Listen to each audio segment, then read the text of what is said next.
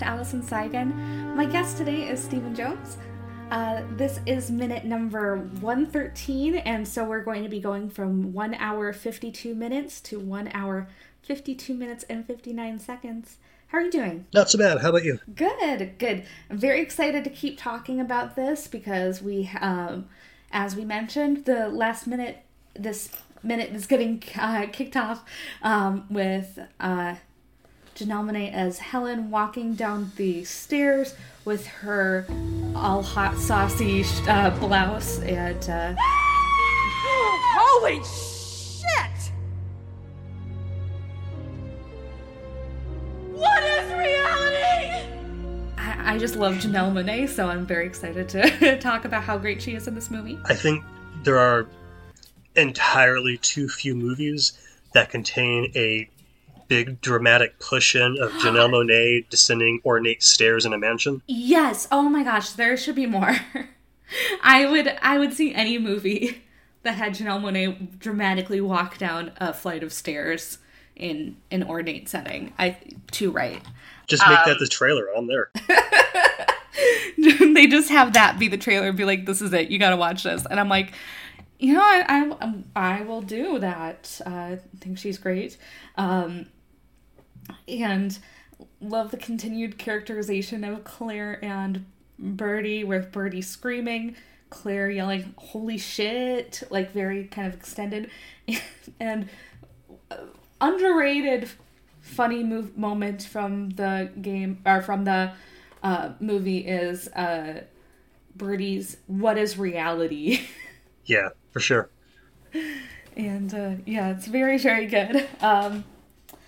And it's very funny. And, which, I mean, to be fair, if you were told, oh, Andy was murdered, and then suddenly you see someone who looks exactly like her and who you thought was Andy walk down the stairs with the whole hot sauce type bloody thing,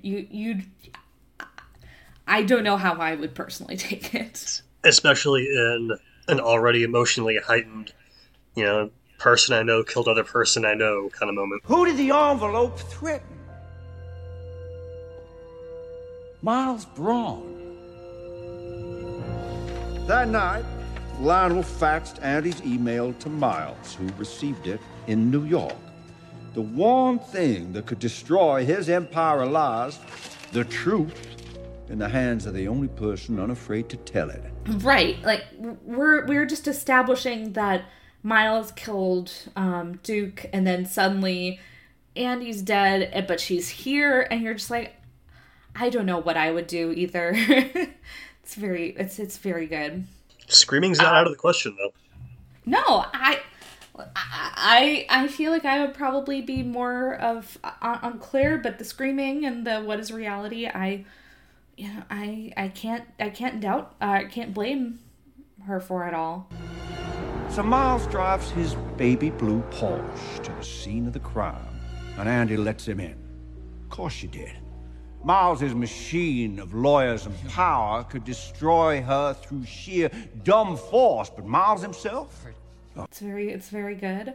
And one thing I just wanted to start calling out with this minute is just how the music in these minutes that we have, these 5 minutes for this week, it's starting to swell, and we get to experience more of Nathan Johnson's excellent score as things just start to unfold and things just kind of are it's very, very great.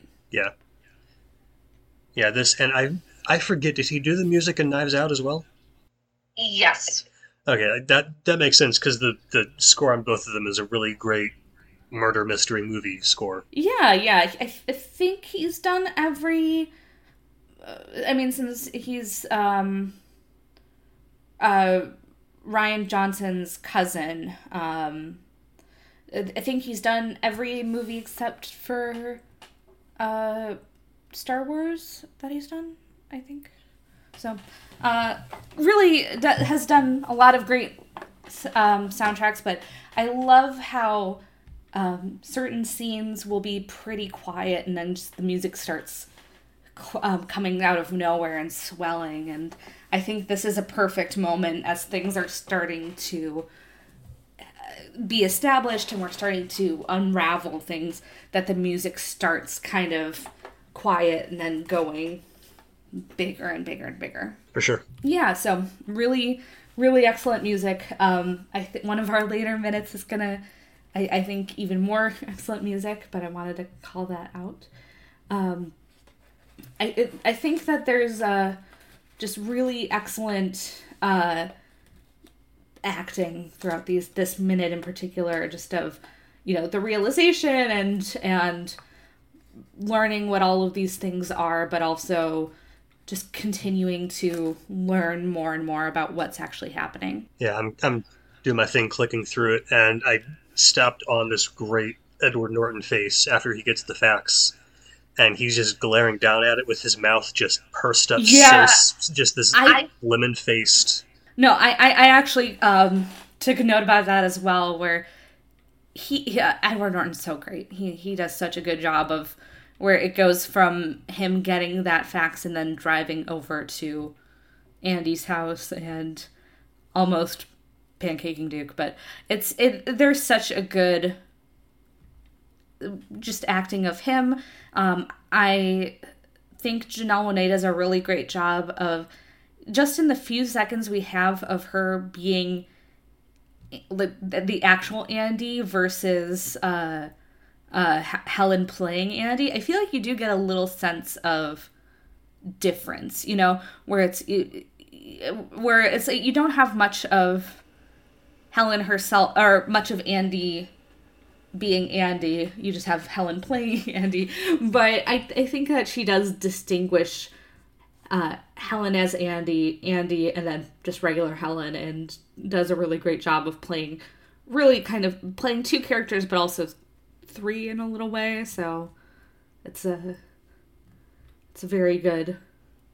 There's definitely a noticeable body language different when she's at the coffee table here, or the kitchen table, whatever. Yeah, and she kind of just looks at him like, "Oh, you're kind of pathetic, aren't you?" And it's, I think, pretty perfect for where the story is at that point, where they've already had this huge legal battle, and he's come to her house, and she still has this feeling of like definitely not positive feelings, but not necessarily feeling like he even has the upper hand on her. Just that he's kind of pathetic. Yeah, her expression at the very end here is definitely kind of, it feels like she's waiting for him to admit defeat. Yes.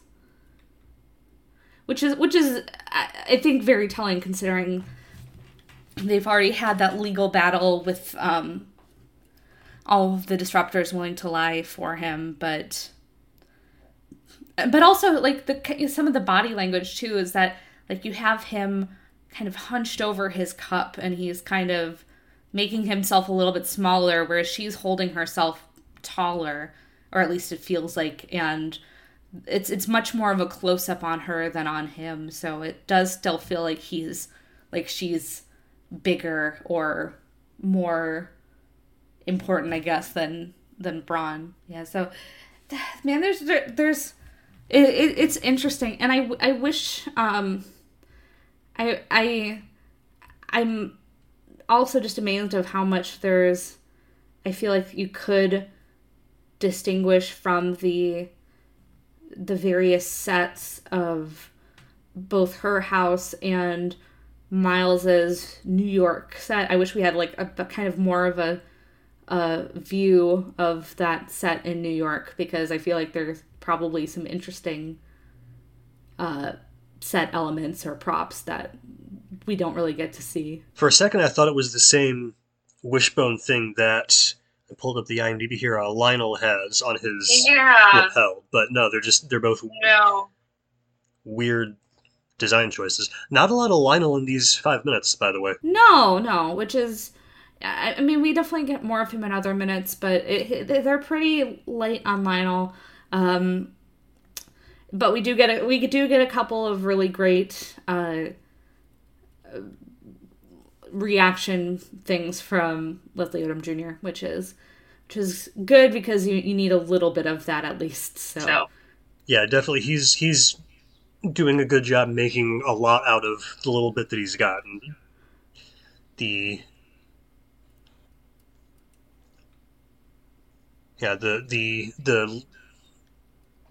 is it the one line he's got in these 5 minutes when he says, "Are you saying that Bronn killed Duke?" I think, is that the only line of dialogue he has in these?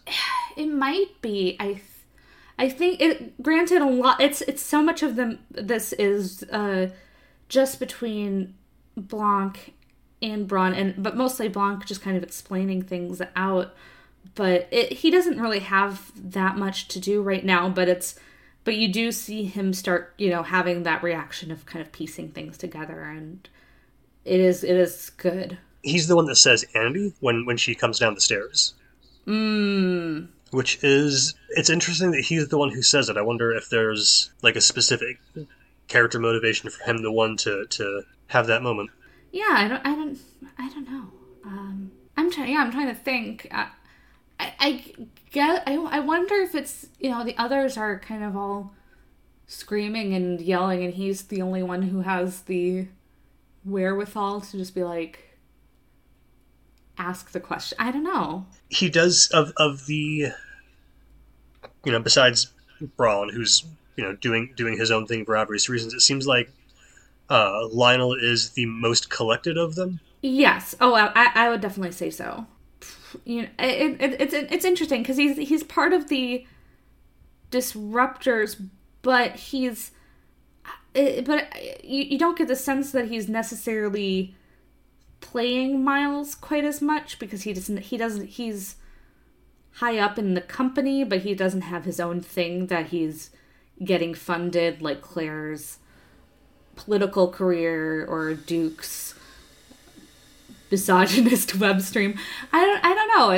He's an interesting character that I feel like, I don't know if the movie necessarily got a lot of, or I don't know if I can quite put my finger on it, but he's definitely an interesting guy. It feels like if Bronn went down and was taken out of the equation, Lionel would be the one that would land best on his feet. Yeah, oh, absolutely. Like he'll be fine afterwards. The other ones may or may not, but I feel like Lionel would bounce back. Right, he might have a status change in terms of like not being with Alpha, or not having, being at such a well-regarded company. But I feel like he could use his skills at any other company. The only thing is, maybe with the whole Claire situation, if that ended up being really disastrous, it could be maybe even, could there be maybe criminal charges if he was involved? I don't know.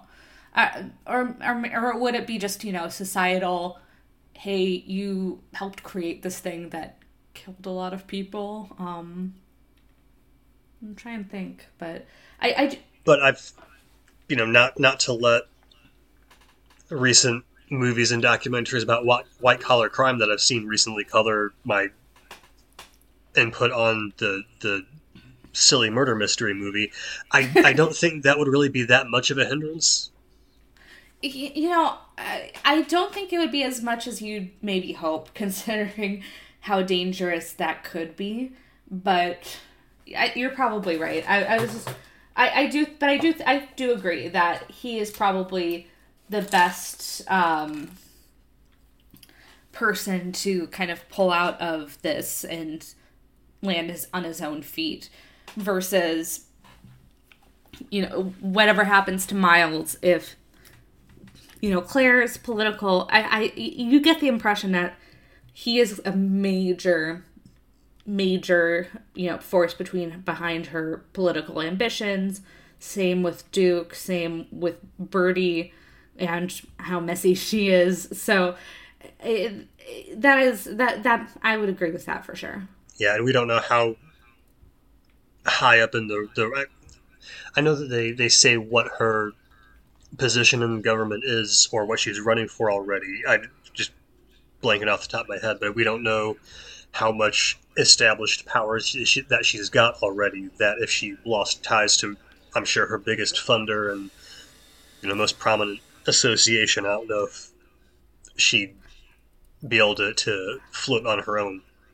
Yeah, she's the governor of Connecticut, so she has like a decent amount of power. But I don't know if there is a very, very significant political scandal of, oh, you used your political power to push this dangerous fuel that your donor is trying to push. Like, it could be a very significant political scandal and potentially career ending. Yeah, especially if she's running on like clean fuel and stuff. Well, look at what your clean fuel was responsible for, kind of thing. Right, and like possibly some sort of pay for play kind of scandal in pushing forward Miles's interests. So there could be some potential, fraud or potential. It would be a very, very difficult thing to keep up a political career. Yeah, looking on Wikipedia, it looks like she is the governor, and then she's running for Senate. And this would be, if it came out, or if things didn't work with Miles, there could be some potential significant scandals that could very easily make things difficult for her. Yeah, so that's they're all very much kind of tied into Miles's kind of cult of personality. I definitely agree that Lionel's probably the best equipped to have at least similar kind of life or standard of living than all of them, but they're all kind of tied into that. Like, I would be willing to bet. I mean, Claire doesn't seem to be like burning through like money or whatever. I'm sure Birdie's spending without thinking about like nest egg or whatever. But I'd be willing to bet Lionel, like, as soon as he got, however well off he is, he set aside some to be like, okay, well, if things go worst case scenario, if I have this, I kind of probably don't have to work ever again. He comes across as definitely the smart one who has that level of potential, setting aside some sort of nest egg, or whatever home he has is completely paid off and he's not living beyond his means, or, even if his career completely went kaput, he's probably the most competent or has that most figured out. Makes sense. This actually just came to mind because there's, among other people, there's an obvious, Elon Musk, Miles Braun, fictional version parallel. And I was thinking about, Musk actually only has like his name on one patent, but if it's a tech company, I'm willing to bet that Lionel actually has his name on a lot of patents, and he'd probably like be able to live off of that if they're patents that are making money. 100%. And that Braun is not necessarily, he's probably not even thinking directly about things like that. So I am sure that he could, that Lionel probably has some level of, putting money aside, having his name on a bunch of patents. because he's the brains behind, he's the lead head scientist at Alpha.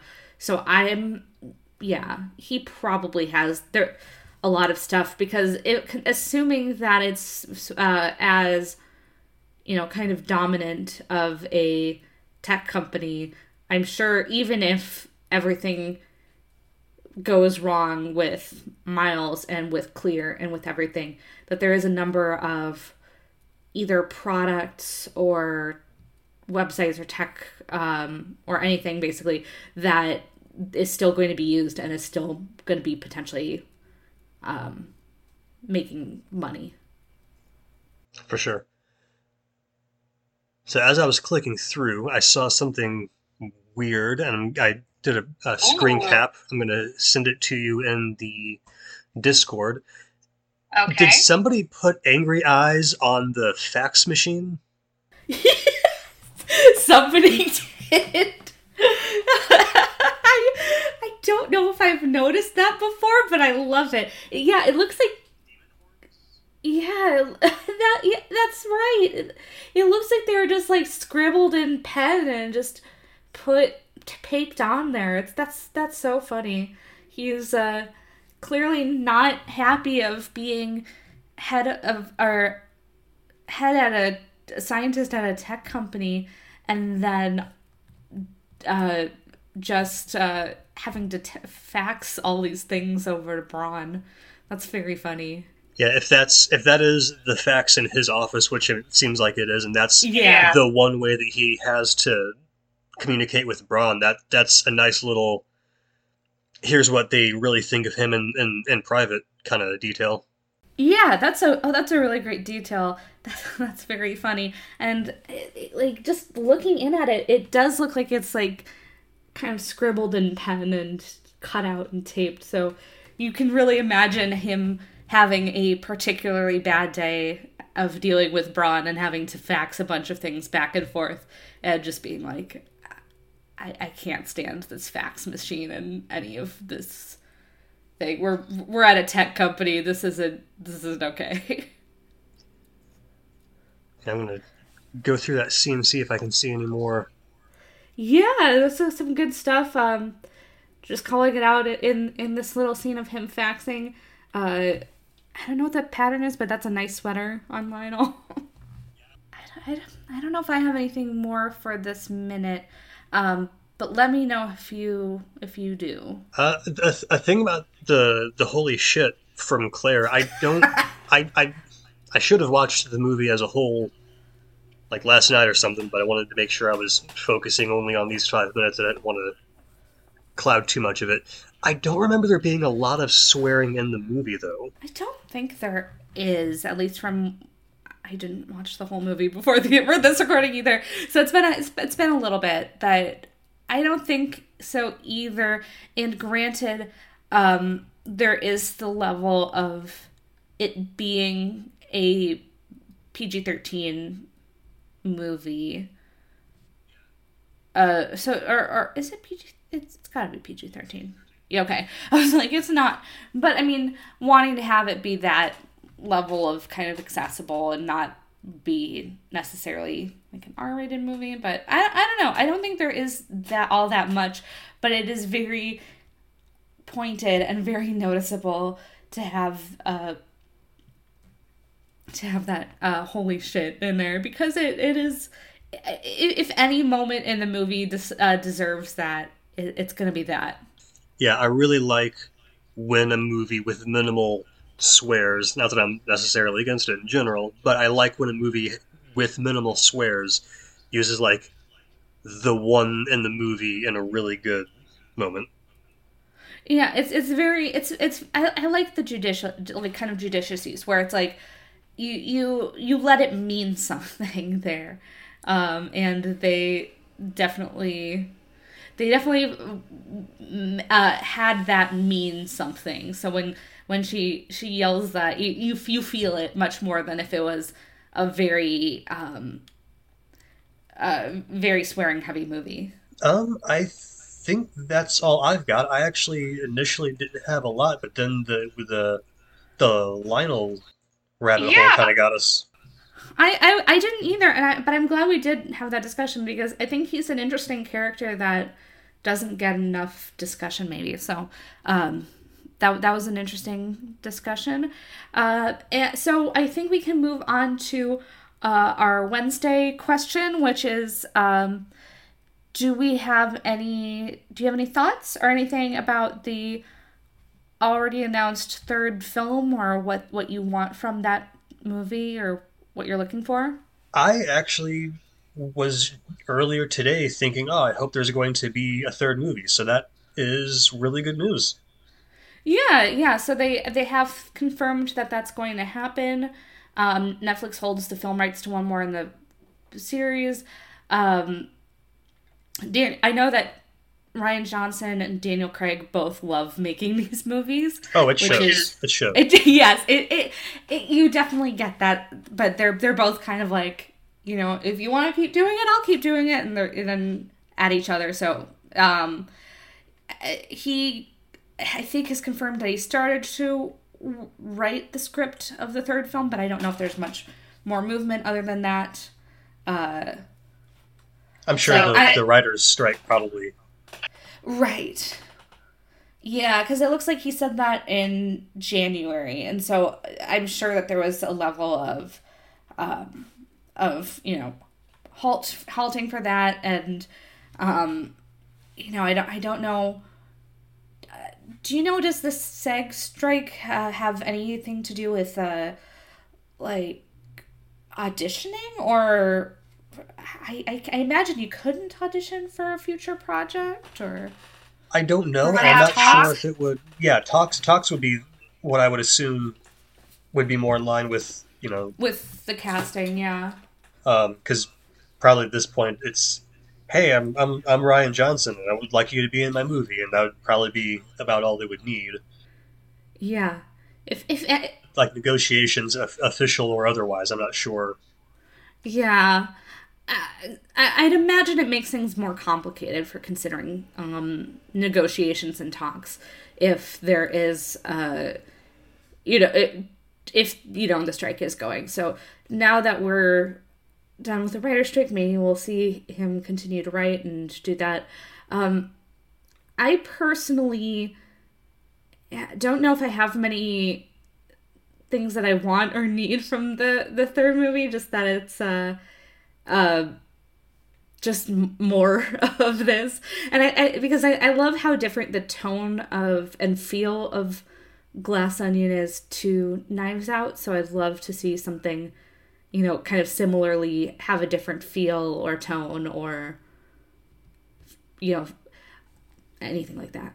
Yeah, this one was definitely more of a comedy than Knives Out was. I thought Knives Out had a lot of very funny writing and characters and moments, but this one felt more straight up comedic. And I wouldn't be mad if the third one continued that trend. I don't know that I would want it to be outright even more comedic than this one was, but I wouldn't be mad if the sequels were just more like lighthearted in general. Well, as lighthearted as Murder Mystery can get, but right. I also wouldn't be mad if it went more in line with the tone of the first one, or maybe it was more thriller-ish, like the recent Poirot movie feels more like a horror movie than the first two did. If they tried more genre experimentation or influences with other genres, I wouldn't be necessarily mad about that either. Yeah, no, I think that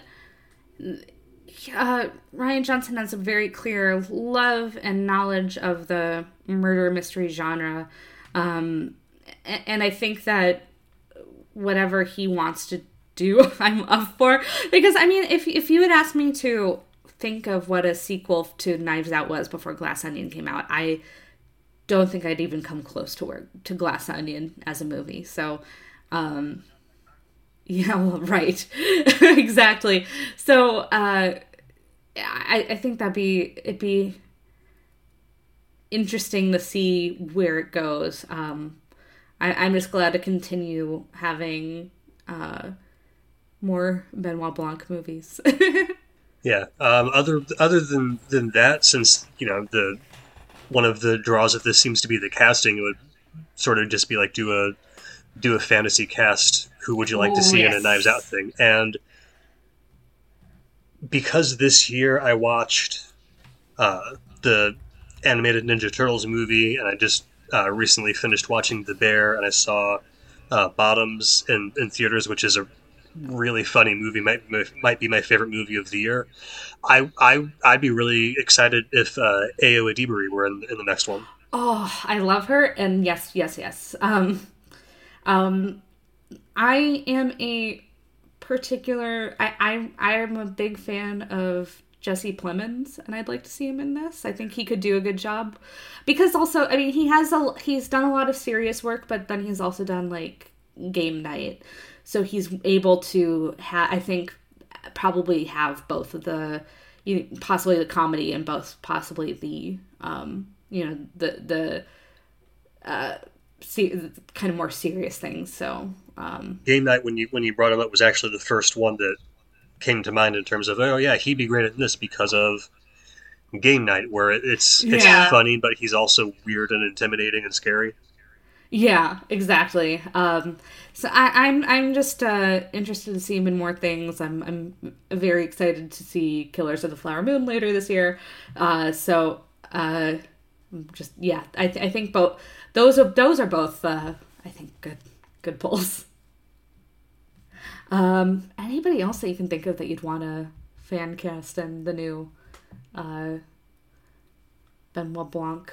A lot of times, my fantasy casting, unless I just think of, oh, this actor would be really good in this kind of movie, it's a lot based on stuff I've been watching lately, and I just watched the last episode of Reservation Dogs. Mm-hmm. Literally anybody from that, I'd be ecstatic to see in more stuff, especially Devery Jacobs. She was in this movie Rhymes for Young Ghouls from, I want to say, like 2014, 2015. Been a fan of hers for, oh good lord, 10 years now. Time is ridiculous. Yeah. So any chance to see her in something else is great. Yeah, I mean, I could, fantasy cast for 5 episodes on its own, just people I'd love to see in the next Knives Out movie. Yeah, no. For me, it's just like, oh, I just want, I respect and like a lot of like character actors. So like just any kind of character actor that you can figure out to throw in there would be very good. I can't remember, and it might have been brought up in one of my previous episodes, but Judy Greer could be great in one of these. Yeah, I just want like kind of more interesting character actors that can find their way into this. Oh, here's something. What random way do you think he'll sneak Joseph Gordon-Levitt in the next one? Okay. So in Knives Out, he was the voice in the detective show on the TV. And then now he's the hourly Dom. Something pretty small but fun. I don't know. Maybe somebody's got like a weird alarm clock with a voice or something. Yeah, or like the voice of a digital assistant or something. Like he's the voice of Siri. I don't know. It's a celebrity murder mystery, and he's playing himself, who is the one who gets murdered. Oh. That could be good too, because I mean we've established in this movie that Blanc knows a lot of people, so he knows Joseph Gordon-Levitt, who plays himself getting murdered, in something interesting. But I mean, we know that he has to be there somewhere, so we can count on that. Thank you for joining me. Do you have any plugs or anything that you'd like to promote? Well, you can follow me on TikTok at Daily D20. Every day I roll a D20. I got a lot of different D20s to roll. Also, forgot to plug it the previous minutes. I've been experimenting doing like weird music stuff. If you're into weird music stuff, I've only got one thing of it so far, but you can follow me on Bandcamp at @land, AT space LAND. Weird music stuff, and I think that's all I got going on. Sounds good. So you can follow this show at Glass Onion Min, all one word, on Twitter, but we're also on Instagram at Benoit Blanc Minute, on Threads at Benoit Blanc Minute, and just please rate, review, subscribe on your podcatcher of choice. That's always going to be helpful. And so thank you, and I will see you tomorrow. Bye. Bye.